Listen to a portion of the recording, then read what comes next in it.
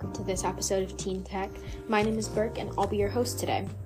So, when I was planning out this episode, I was trying to think of what to talk about, and after trying different AI chatbots, I think that will be leading us into this segment.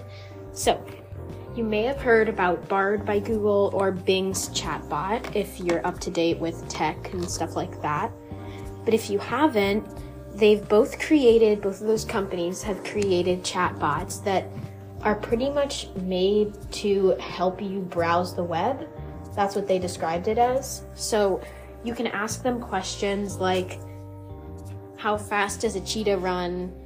And then ask, how long would it take the cheetah to get this far? That's just an example question. So they're called large language models, and there may be some misconception about this, but it's not like it doesn't have its own brain, to think of it that way. It's not sentient. And I'm going to talk about a large language model, which is what both of these companies call their chatbots. So a large language model pretty much generates a word and then generates a word after that closely matches and would form a sentence. So it's like a word jumble. That's why it's not the AI that you think of. It's not like a robot.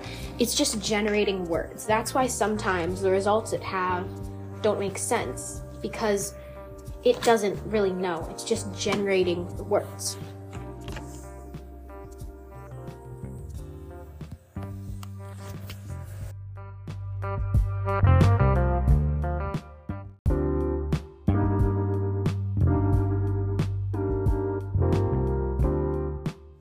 So right now, there are two different AI chatbots that are pretty big and mainstream.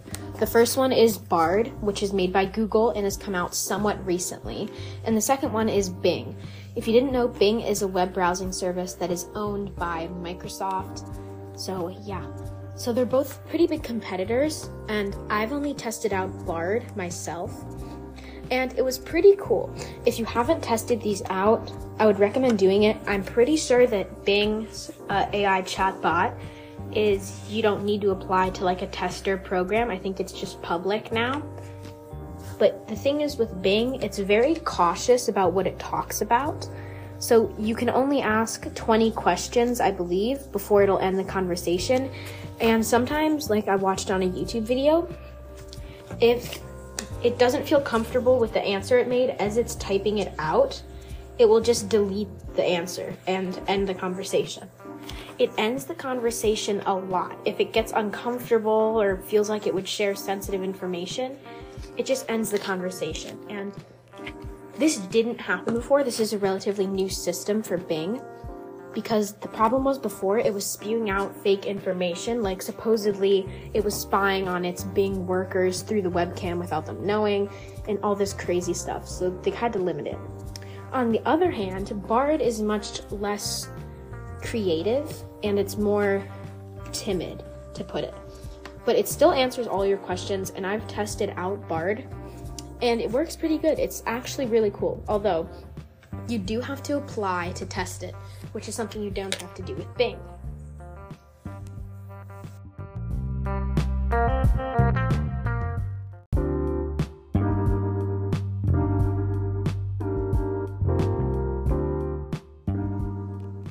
So, why am I talking about this? Well, first of all, it's a pretty big technological advancement. And second of all, which is not so great, it's completely unregulated. There is no committee in any government that I know of that actually regulates chatbots or large language models. So these companies can make as much advancements as they want, and they don't have any parameters, which could be good or bad. Good for creativity, bad. So hopefully in the future, we'll see the government here in the United States starting to regulate these services to ensure that nothing gets out of hand.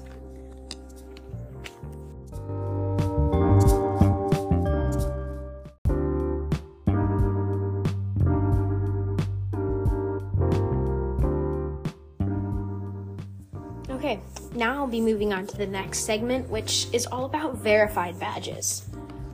So even just a year ago, back in 2022, To have a verified badge, you still need to have quite a lot of followers and be in the news and all of that stuff. Also, all major platforms pretty much have a verified badge, which is Twitter, Instagram, Facebook, TikTok, and even YouTube. So, I'm going to talk about how you get the badge on each service really quickly. I know on YouTube you have to have around 100,000 subscribers, and they'll kind of just give it to you. I'm pretty sure there's no way to request it. On Twitter, there was or used to be a way to request verification, and there currently is a way to request verification on Instagram. On TikTok, I'm not exactly sure how the process works because I do not own TikTok, but if there's anyone that does have TikTok and knows more about this, please leave a comment down below. So, I'm talking about verified badges because they aren't verified badges anymore. You definitely heard about Elon Musk acquiring Twitter and opening up Twitter Blue, which is a service that gives you a verified badge and lets you edit tweets, I believe. I guess they did this because Twitter was doing so badly, but now there have been so many scams that have the verified badge, and even an insulin company tweeted, well, actually not even the insulin company, someone made a fake account, got Twitter Blue, pretended to be an insulin company, and announced that all insulin was free. So take that how you want it. The second thing I'll be talking about is Meta Verified, a service that's been in beta in Australia and New Zealand, I believe, and will cost around $15. So pretty much how it works, if you haven't heard of Meta, it's the company that owns Facebook and Instagram. Pretty much, you'll be able to pay around $15 a month to verify your accounts, and you'll also be able to edit stories on Instagram, and you'll get like advanced account protection and deepfake monitoring. If you don't know what a deepfake is, it's pretty much an AI recreation of someone, usually celebrities or people in the public interest.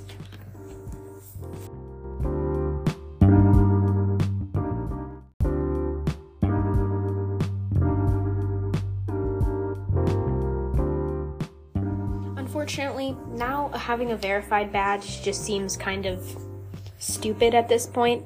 It doesn't have any real meaning besides the fact that for Meta Verified you do have to scan your ID or driver's license, which I guess actually makes sense because you're actually verified.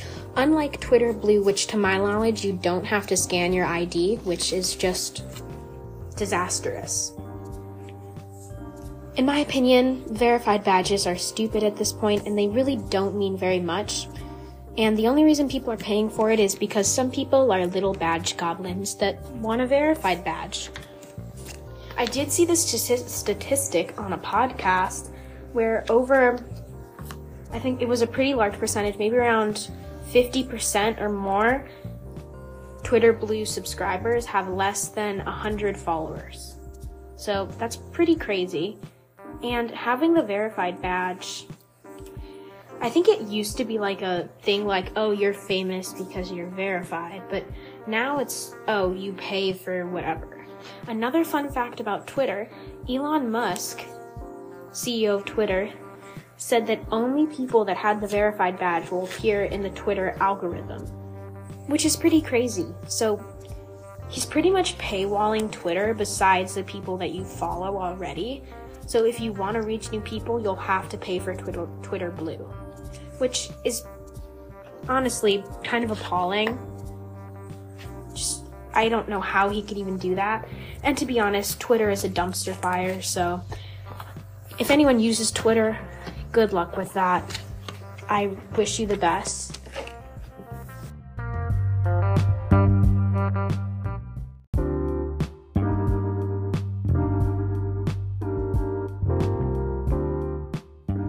That's about it for this episode of Teen Tech. If you liked it, make sure to share it with your friends because it would help a lot. Also, make sure to drop this show a follow and check out Teen Debates, the other podcast by me. See you in the next one.